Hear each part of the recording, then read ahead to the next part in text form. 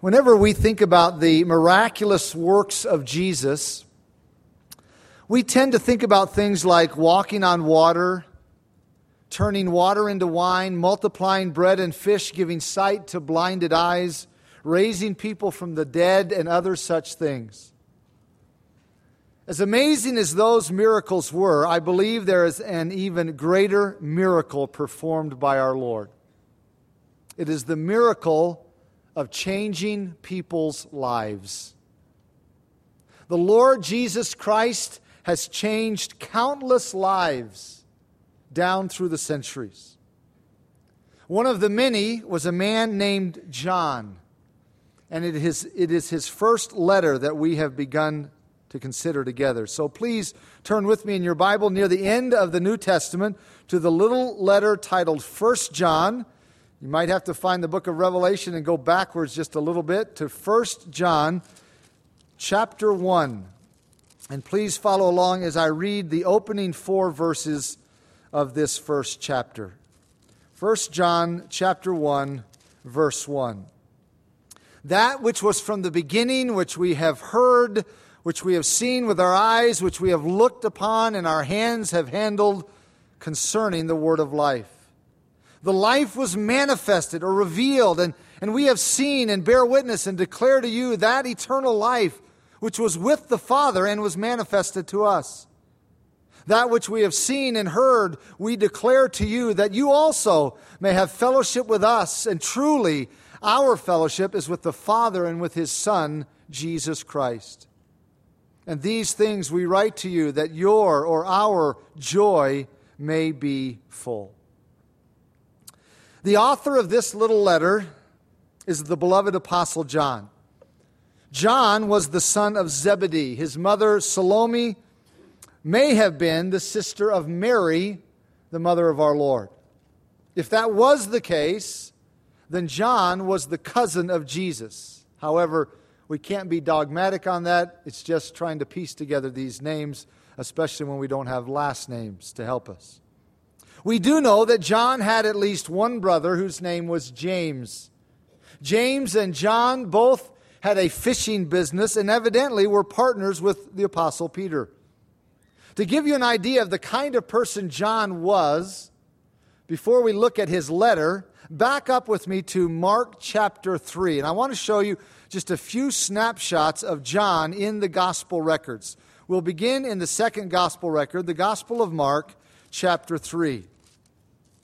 This will give us a feel for this man who wrote the letter we are going to be considering, Lord willing, for many weeks to come. Mark chapter 3, beginning in verse 13. And Jesus went up on the mountain and called to him those he himself wanted, and they came to him. Then he appointed 12 that they might be with him, and that he might send them out to preach and to have power to heal sickness and to cast out demons. Simon, to whom he gave the name Peter, James, the son of Zebedee, and John, the brother of James. Now watch this. To whom he gave the name Boanerges, that is, sons of thunder. Jesus gave John and his brother James the nickname Sons of Thunder. What that tells us is that John was a fervent, ambitious, aggressive, charged up kind of man. He was a thunderous man. Usually when many people think about John, they think of a guy who was a weak, mild sissy, frankly. A hippie sort of guy who went around with his fingers up in a peace sign saying, "Love one another, man, love one another." Well, if that's the way you picture John, you've completely missed it. John was a son of thunder. He was a thunderous man. Look at another snapshot over in Luke chapter 9, the very next gospel, Luke chapter 9.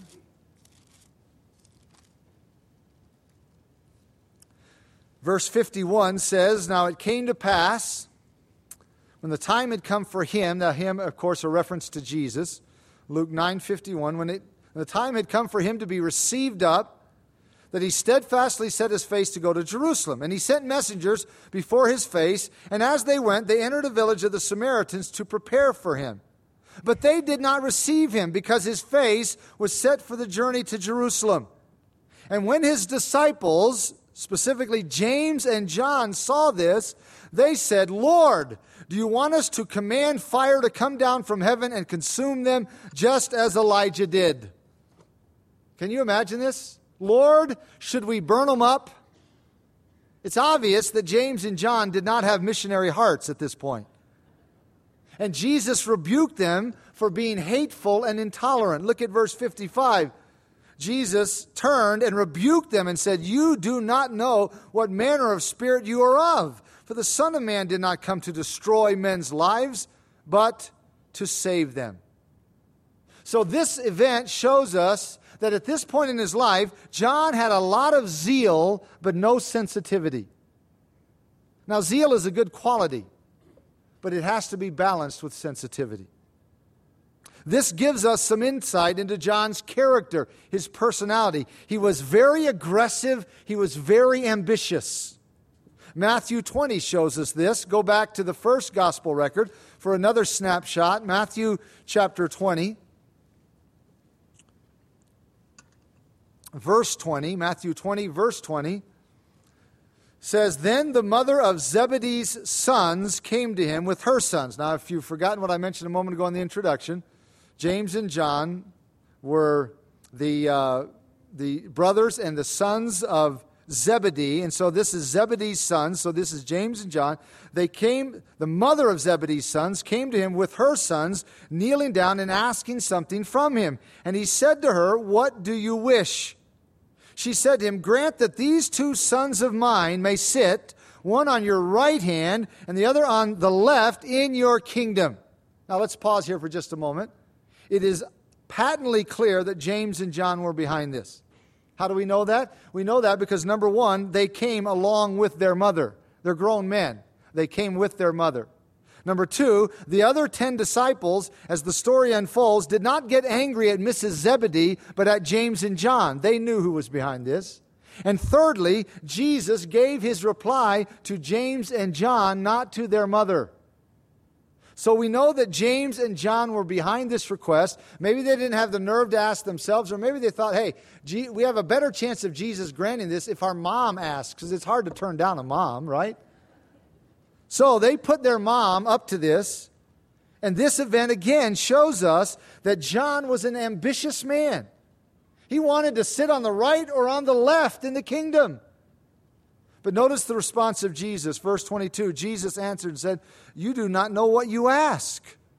Are you able to drink the cup that I am about to drink and be baptized with the baptism that I am baptized with? They, notice the plural, they said to him, Jesus is talking to James and John, we are able.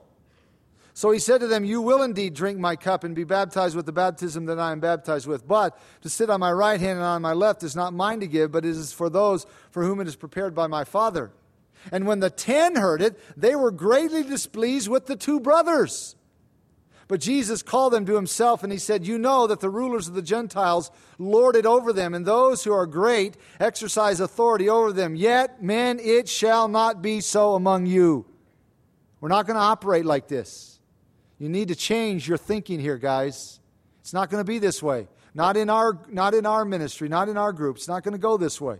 It will not be this way among you. But whoever desires to become great among you, let him be your servant. And whoever desires to be first among you, let him be your slave. Just as the Son of Man did not come to be served, but to serve and to give his life a ransom for many. Again, this passage points out the ambition of John. He was a goal-oriented man. He wanted to reach the top. He wanted to sit on the right hand or the left hand of Jesus in the kingdom. And the Lord told him that the way to the throne is the way of the cross. He wanted a crown. Jesus gave him a cup of suffering. He wanted power. Jesus gave him servanthood. He wanted to rule. Jesus gave him a martyr's death, if not martyrdom, at least suffering almost to the point of martyrdom. The Lord Jesus took this thunderous, ambitious, aggressive man named John and redirected his zeal towards servanthood and ministry. Jesus transformed this son of thunder into what he became known to be, the apostle of love. It's something to realize that when the Lord was passing out work near the end of his earthly stay, he told Peter, "Feed my sheep." You remember that? But he told John, "Take care of my mother." That ought to show just how much Jesus trusted John. That passage, by the way, is John 19. Turn over there with me for one other snapshot. John chapter 19. This is when our Lord was on the cross, one of his final 7 sayings. John 19, verse 25. Now there stood by the cross of Jesus his mother and his mother's sister, Mary the wife of Clopas, and Mary Magdalene. When Jesus therefore saw his mother and the disciple whom he loved standing by, he said to his mother, "Woman, behold your son." By the way, Jesus was not saying, "Mom, look at me," as so many wrongly interpret this passage. When he says, "Behold your son," he wasn't saying, "Oh, look at me, look at what I'm going through." No, he was referring to John. "Behold, here's your new son, Mom," because verse 27 makes it clear. Then he said to the disciple, "Behold your mother." And from that hour, that disciple took her to his own home. Notice how John refers to himself here in verse 26. He calls himself the disciple whom Jesus loved. All the way through this gospel, he refers to himself that way. It's almost as if John could never get over the fact that Jesus loved him. So he calls himself the disciple whom Jesus loved. John was somewhere between the age of 20 and 23 when Jesus called him to be an apostle, maybe even younger. What a thrill it must have been for him at such a young age to follow Jesus around for 3 years. And during that time, Jesus transformed his life. He ended up being a teammate in the ministry with Peter throughout the book of Acts. John was in his early 20s when Jesus called him. He was in his 70s or 80s when he wrote this letter. Now consider this. For 60 years approximately, he thought about and reflected upon and taught about the life of Jesus Christ. 60 years. Then one day the Spirit of God instructed him to pick up his pen, and John was given the tremendous privilege of writing a letter that would become known as 1 John. That's the letter we want to consider together. Let's turn over to it, to 1 John chapter 1. Notice how John opens his letter. In the very first verse, he says, "That which was from the beginning, which we have heard, which we have seen with our eyes, which we have looked upon, and our hands have handled concerning the word of life." John opens his letter very similar to the way he opens his gospel. John 1:1, same author, by the way, Gospel of John, written by this same man. John 1:1 says, "In the beginning was the Word, and the Word was with God, and the Word was God." We know that John is referring to the Lord Jesus when he makes that statement, and he asserts that Jesus was in the beginning. In other words, Jesus was already there at the beginning, which is simply a way of saying that Jesus is eternal. He has no beginning. He has no end. That's what John is saying here. Jesus already existed in the beginning. He never had a beginning. He was in the beginning and from the beginning. That's exactly what Jesus himself claimed in John 8:58. He told the Jews, "Before Abraham was, I am." In other words, I have always been and I always will be because I am eternal. I am deity. And the Jewish audience knew exactly what he was claiming because the very next verse of John 8 says, "So they picked up stones to kill him."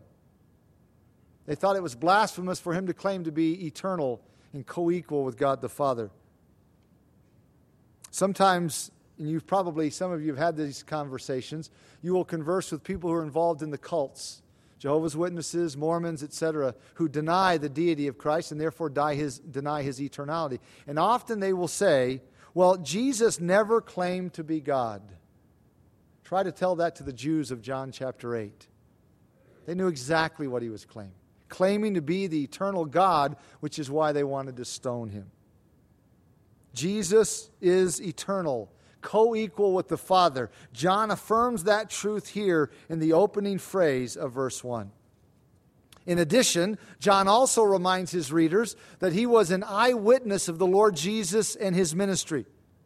Here in verse 1, John tells us that he heard Jesus, he saw Jesus, he gazed upon Jesus, and he touched Jesus.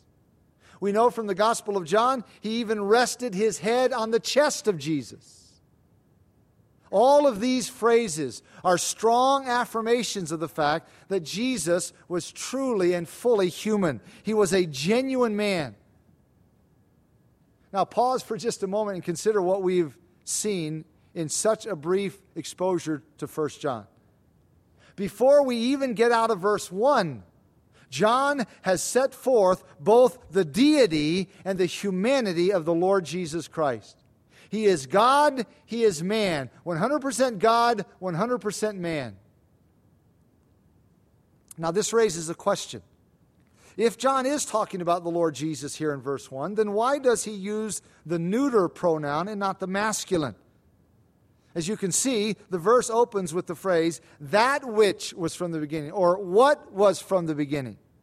Why not begin with the expression, he who was from the beginning? That's a valid question.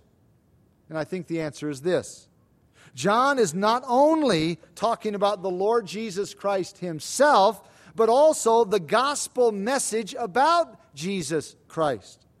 He is referring to the gospel message that's centered in the Lord Jesus and has been proclaimed about Jesus. And that is why the last phrase in verse 1 says, concerning the word of life, or about the word of life. This letter is about the message of life that centers in the person of the Lord Jesus Christ, and it was written by someone who was an eyewitness. John described his eyewitness experience by saying he had heard, he had seen, he had looked upon, and he had handled. Did you happen to notice that he mentioned the aspect of seeing twice in this same verse? First, he uses the word heard. And fourthly, he refers to touching or handling. Between those two, he uses words, two words that describe seeing and looking. Why does John mention that aspect twice? I believe it is because he wants to emphasize the fact that he and the other disciples not only saw Jesus, they gazed upon him and they studied him.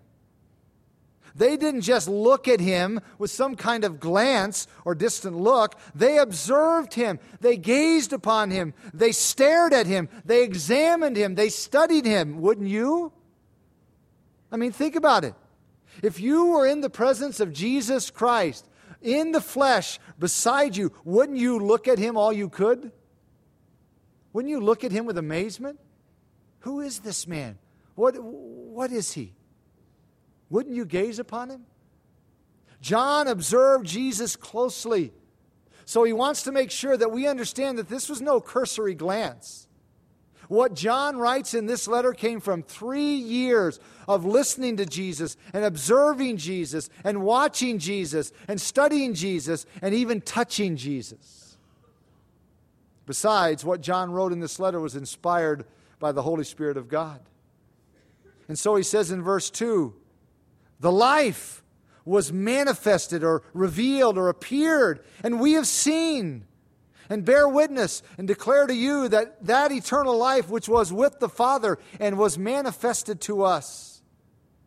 This is another statement that parallels the opening prologue of the Gospel of John. Here John says the life was manifested, or the life appeared, depending on your translation. John 1:14 says, and the Word became flesh and dwelt among us, and we beheld His glory, the glory as of the only begotten of the Father, full of grace and truth. Both of those verses are expressing the same marvelous reality. John 1:14 personifies the Word, and this verse personifies the life. The Word of God became flesh. The life of God was manifested. Jesus, the Eternal One, has come, and His work provided the way for mankind to have eternal life. That's what John is exclaiming here in verses 1 and 2. As a little side note, when you encounter the concept of eternal life in the pages of the Bible, don't think of it as our human life continuing indefinitely forever and ever. That's probably the way most Christians think about eternal life. They just think our life goes on forever and ever. That's not the idea at all. Eternal life is the very life of God and the very life of Christ.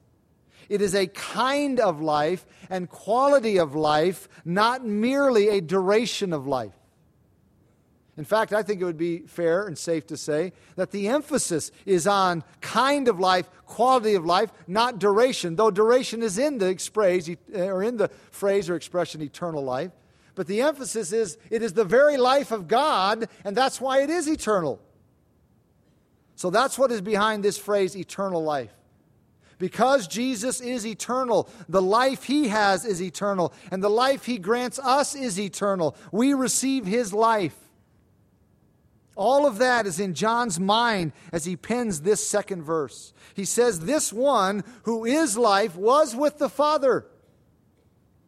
The last part of that statement could be translated this way, face to face with the Father.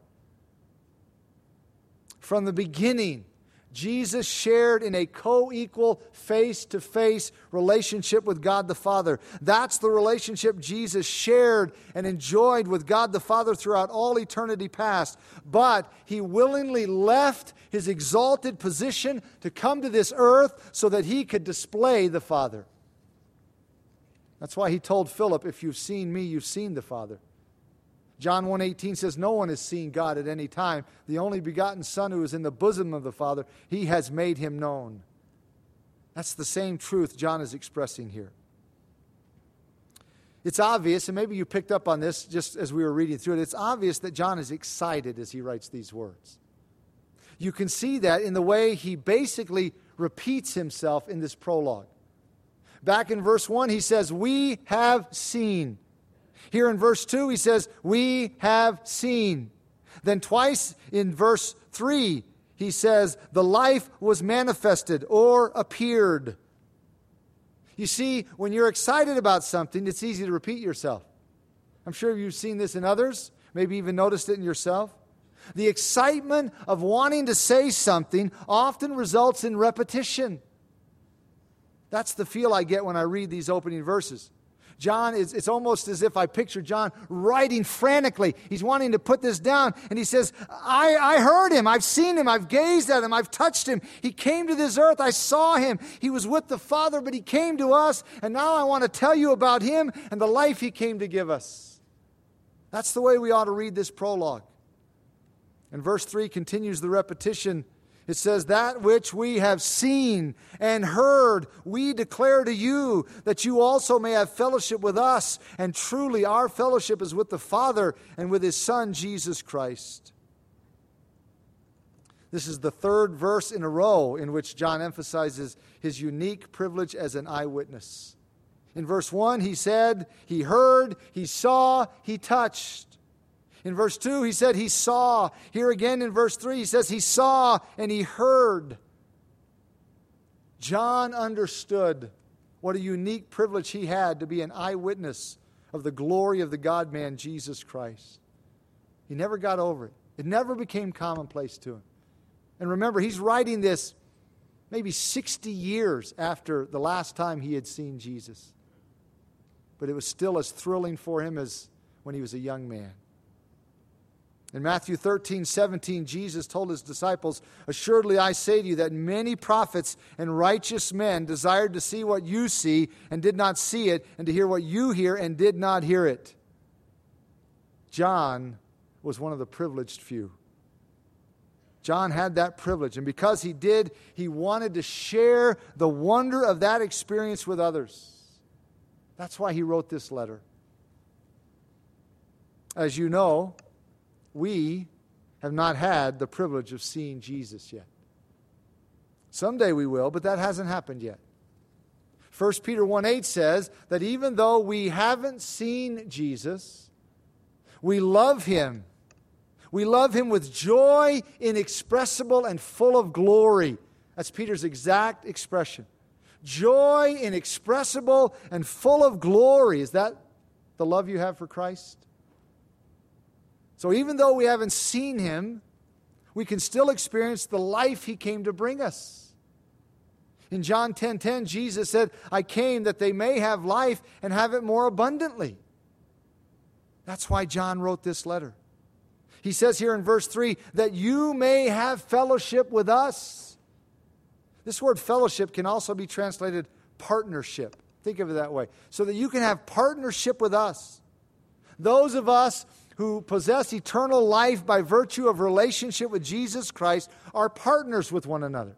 Beloved, we're partners. We are fellow partakers of the life of Christ.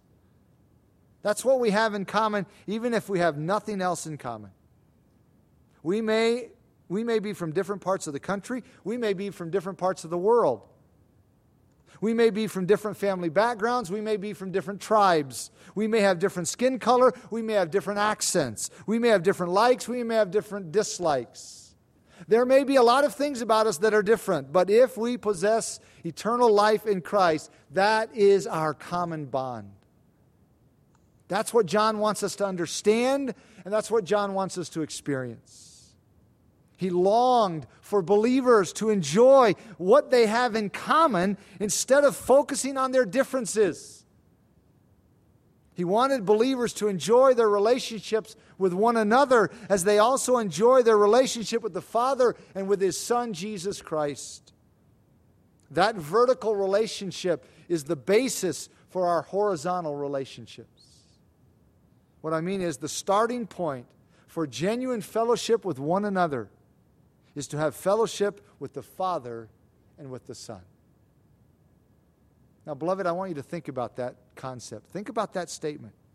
If we are saved, if we are truly Christians, we actually have fellowship with the Father and with His Son, Jesus Christ.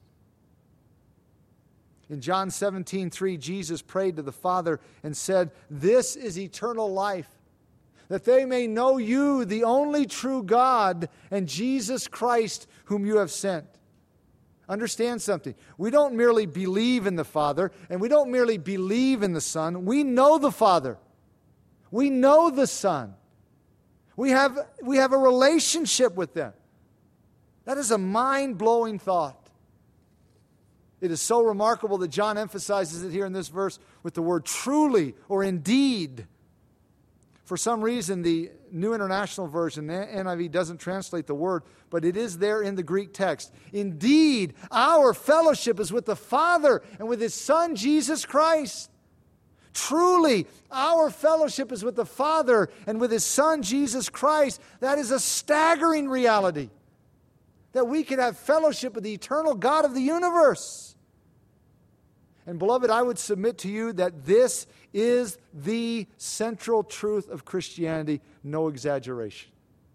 This is it. This is the central truth of Christianity. Christianity isn't merely about dogma. It is not merely about doctrine. It is not merely about ethics. It is not merely about morality. Rather, it is about having fellowship with the Father and fellowship with the Son. Those who don't have a relationship with them will, according to Matthew 7:23, hear Jesus say, come Judgment Day, "I never knew you, depart from me." We have a real, genuine relationship with the Father and with the Son. And because we do, that forms the basis for our relationships with one another. That's one of the things John is going to talk about in this letter, but he also had another purpose closely related. Notice verse 4, the final verse of the prologue. He says, "And these things we write to you that your," or our, we'll comment on that in a moment, your joy may be full. The Holy Spirit prompted and guided John to write this letter to promote joy. When we understand the privilege that is ours to know the Father and to know the Son, that ought to fill us with joy. When we grasp the fact that we have eternal life, that ought to fill us with joy. In fact, I would say this: if those truths don't light your fire, then your wood is wet. You've got a problem. When the disciples of Jesus came back from a short-term mission, they were all excited that they were able to cast out demons. Jesus had granted them this power for their ministry. They were all excited about that. And they came back, Lord, even the spirits are subject to us. Do you remember what Jesus said to them?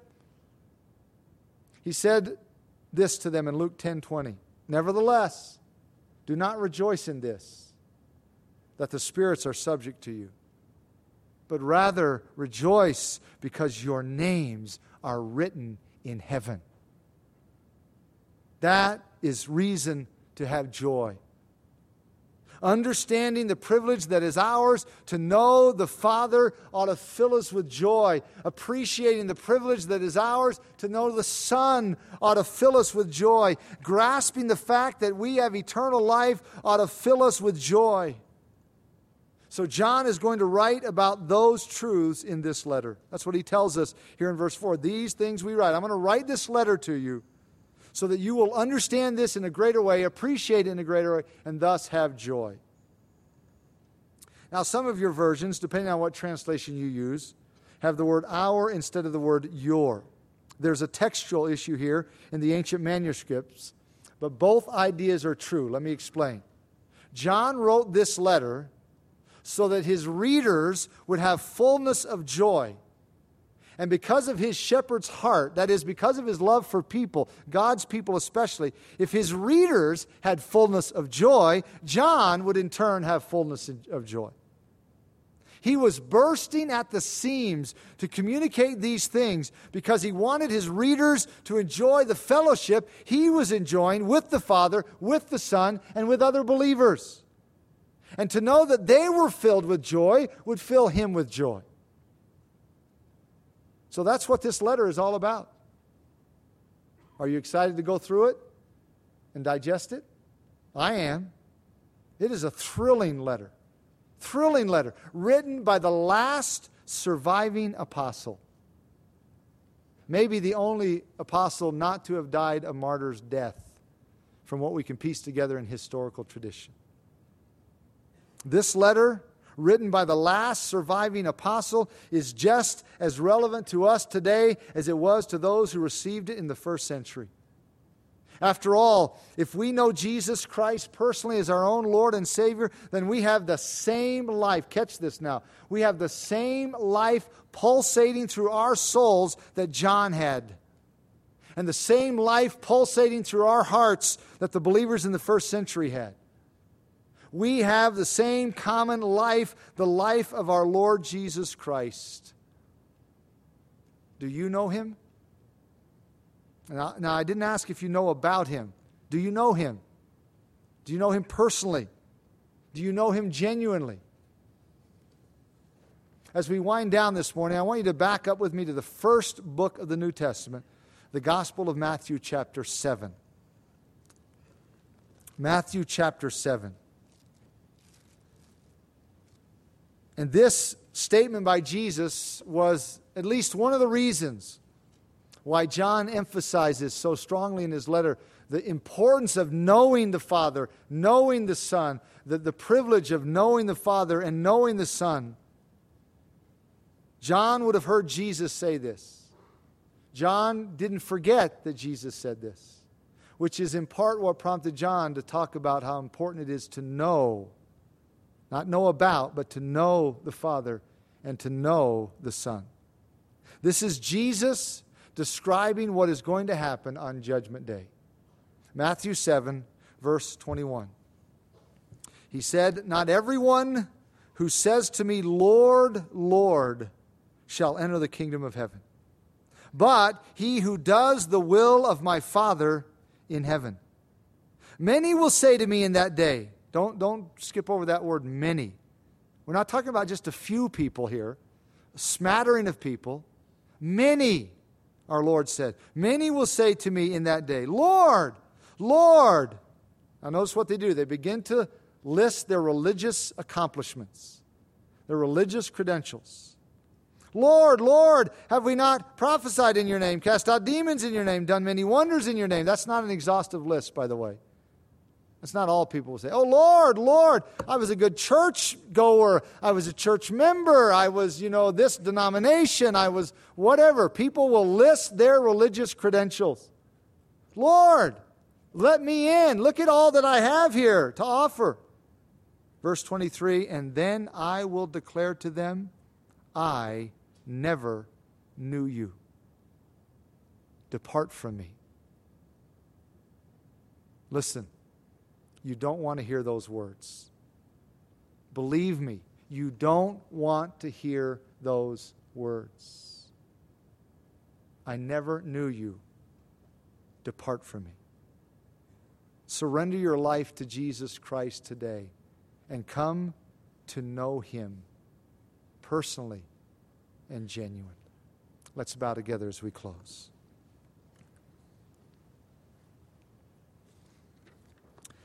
As we bow our heads, I encourage you to close your eyes even so that you're not distracted by any movement around you. And I want you to really consider which category you are in. Are you in the category of those of whom John spoke in his letter, those who know the Father, those who know the Son? They have fellowship with the Father, they have fellowship with the Son. You're either in that category or you're in this category of Matthew 7. You're in the category of people to whom the Lord will say, I never knew you. We never had any relationship. So depart from me. It's one or the other. So I ask you this morning, do you know Jesus Christ? Not do you know about Him or do you know of Him? Do you really know Him? Genuinely, personally, intimately. If you do not, or if there's any doubt in your mind, right where you are seated, right there in the quietness of your own heart, ask Jesus Christ to come into your life, to forgive your sins. Tell Him you want to know Him. Say, Lord Jesus, come into my life. I want to know you. I want to know you personally. I want your salvation. I want to live my life for you. You don't have to say it that way, but express to the Lord your desire to be right with Him, to know Him, and He will answer that prayer. Oh, Father, what a privilege it is to call you our Father. What a privilege it is to be able to address you that way, in sincerity, in accuracy, to really be able to say that you are our Father. We know you. We know your Son, Jesus Christ. And therefore, we will never hear these words of Jesus spoken to us, I never knew you, depart from me. But Father, in all likelihood, there are some gathered here this morning who are in this category as we speak. That at the present, if they were to die this day, this moment, and then come Judgment Day, they would stand before the Lord Jesus and hear Him say, I never knew you. Depart from me. Father, how we pray, how we beseech, how we ask and request of you that you would open their hearts, open their eyes to their true spiritual condition, so they will realize that they have no genuine relationship with you, no relationship with your Son, Jesus Christ, but that they can have. And so may your Holy Spirit bring understanding, conviction, enlightenment, that this very day they would surrender to the Lord Jesus Christ, come to know Him, so they can have fellowship with you, Father, fellowship with your Son, Jesus, fellowship with other believers. Please accomplish that in the hearts and lives of those who are here with us who do not know you. And as we close, we want to express the profound gratitude in our hearts for this relationship that you have allowed us to have because of what Jesus, your Son, did on the cross as our substitute. Thank you, thank you, thank you. that we can have a relationship with you, even though, as Paul said in 1 Corinthians 13, now we see through a glass darkly. It's not like it will be. We've never seen the Lord Jesus, but we love him. It's somewhat a veiled relationship now because we have to walk by faith, not by sight. But someday we'll stand face to face with the Lord Jesus and see the one whom we have loved in life and the one whom we love even greater in eternity. Even so, come quickly, Lord Jesus. We pray these things in his precious and powerful and priceless name. Amen.